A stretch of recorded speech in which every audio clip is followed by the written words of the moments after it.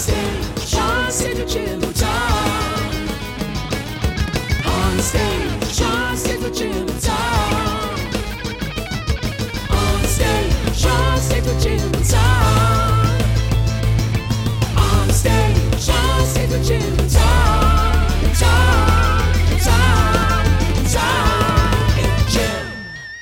Tonight we welcome Sonoma County's own the Dixie Giants to the stage at the Phoenix Theater. Absolutely. This group has brought their brand of New Orleans jazz to the Bay Area for the last 3 years in a variety of ways. They've played the street corners of Petaluma, they've played numerous music festivals, and they've shared larger stages with people like Bonnie Raitt, Charlie Musselwhite, and many more. So please welcome to the program the Dixie Giants. Dixie Giants. Thank you for having us. You know, let's just jump right into the type of music. What is the type of music? Let's say someone's watching this and they're like, hey, I haven't seen the performance yet. What is this band playing? So the kind of music is based in traditional New Orleans jazz, you know, starting with Sidney Bechet and Louis Armstrong and Kid Ory back in the late 20s and early 30s.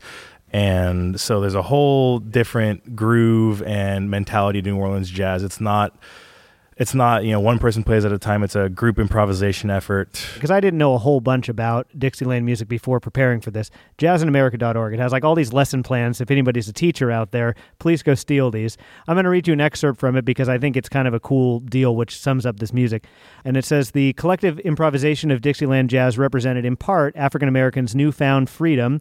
Although hardly experiencing civil rights, African Americans were no longer slaves and celebrated their newfound freedom through jazz improvisation, playing whatever they wanted. They were not restricted to notes written on a page, but instead they could play whatever they heard in their hearts or minds, what they felt. I would say that's probably my favorite thing about jazz is the way it evolves, you know.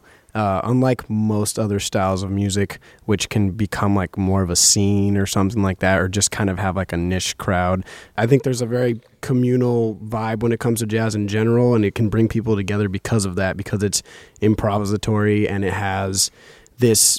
It's always evolving. I mean, you're talking about how the style has evolved over time and all that. Right. Counterpoint, which may incite some argument here, and we welcome that.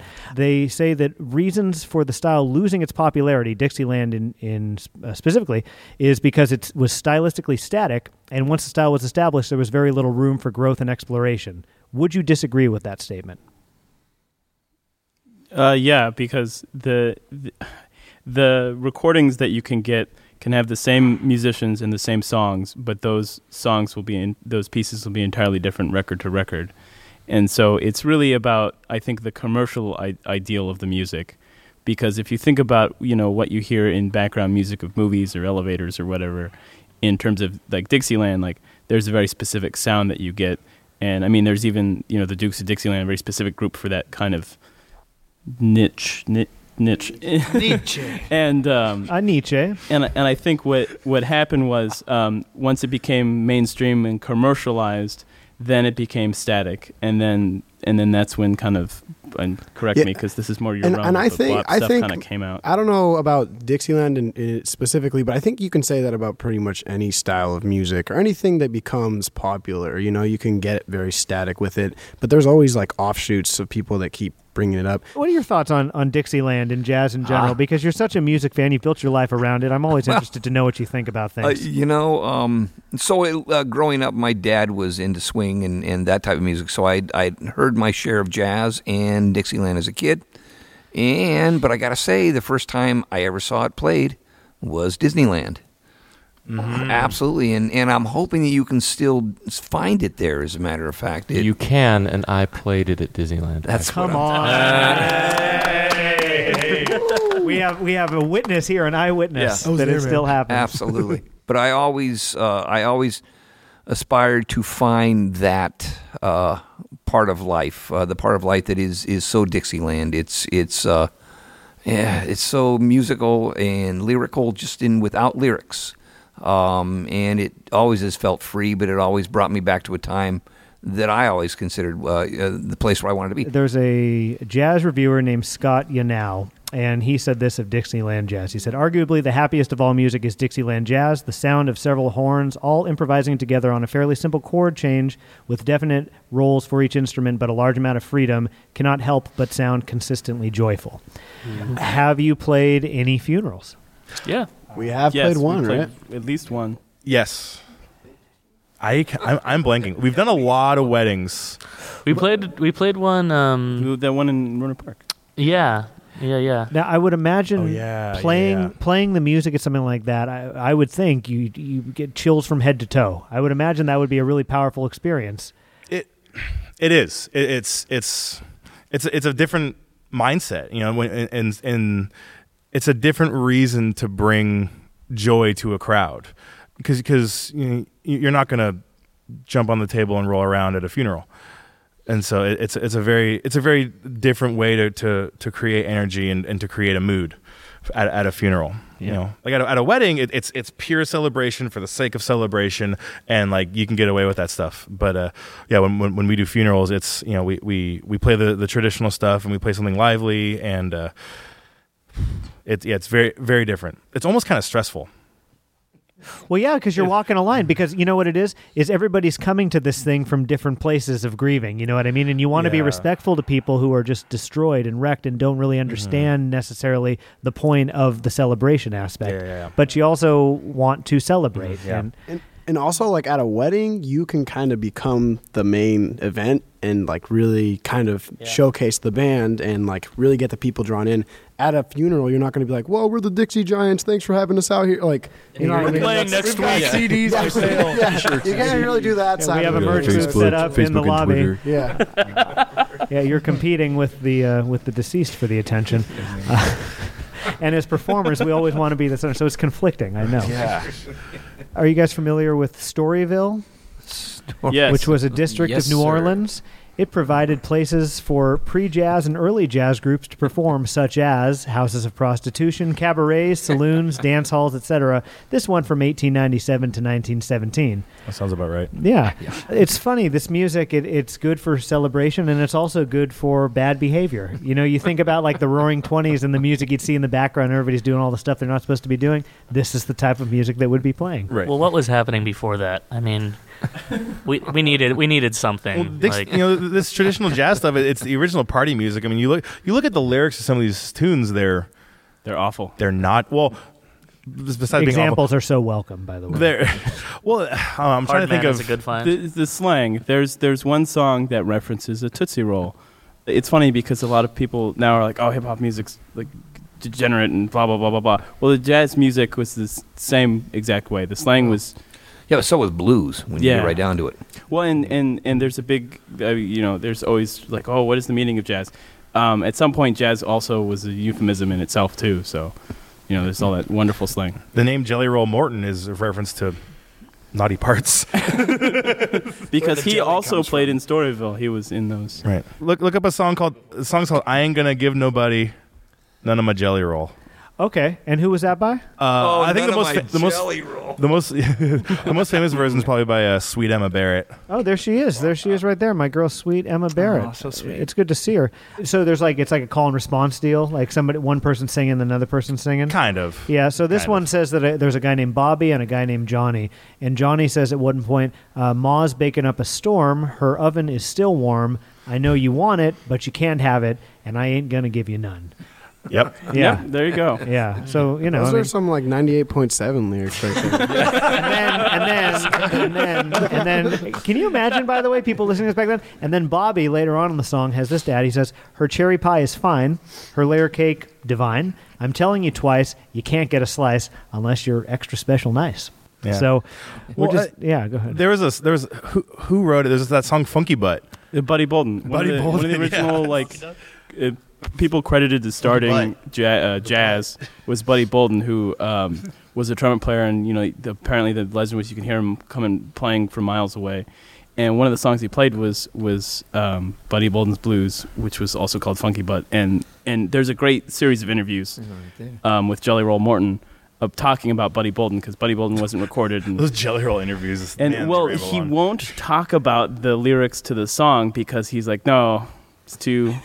No, I can't tell you. It's too. And so one of It was illegal. Yeah. It was almost illegal to whistle it at some point in New Orleans history. Most people would listen to the type of music you play and never think in their wildest dreams that there would be inappropriate lyrics. It's grandpa music. Yeah, you would never in a million years. We get called that all the time. It's grandpa music. My grandpa loves this stuff. But it's timeless music. You know what I mean? And that's why that dynamic exists. I think. I mean, anybody can listen to it. They can be 10 or they can be 90, and they're like, "Hey, this is good. I like this." It's a trip. I mean, whenever we play those big shows, I remember the first time we played Hot Monk, there were all these, like good-looking 20-somethings there. Guys, girls, everyone was there, and they were all dancing. And I remember I was like, they're dancing to this song that's 90 years old. Yeah. And so I feel like we're almost. I feel like they were very hip. I feel like we're almost tricking people into liking this music because again, it's grandpa music. But how many forms of art, honestly, can we say that about? It's a celebration, and you're bringing it to people who would not be aware of the culture otherwise, and it's a really beautiful culture. I consider myself very lucky because again, and Jonesy and I talk about this all the time, which is, we went to college to get better at our instruments, and he plays the clarinet and I play the tuba, and it's like, all right, those aren't the rock star instruments, and to be able to make a not a career, but to establish the band as something exciting and fun and well put together is really exciting. And I know that we're very lucky to have a great group of musicians who are interested and excited about how the band works and what we play and how we play it. And again, the history, but also the progression of the music is like, I'm stoked. Cool. Me too. Tom, are you stoked? I'm stoked. You know what? All I can think of is that if you guys come and watch these guys play, I guarantee this will remind you of the funnest funeral you've ever been to.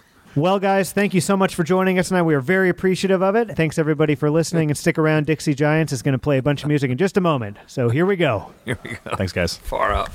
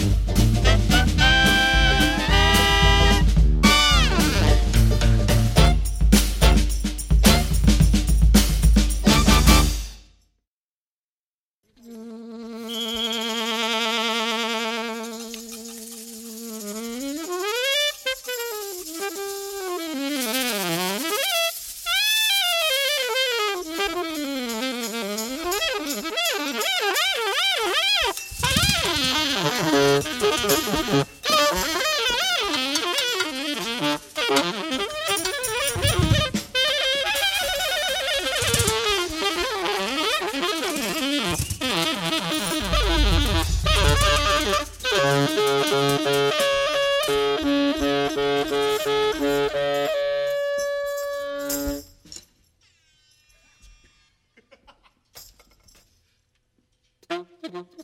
you.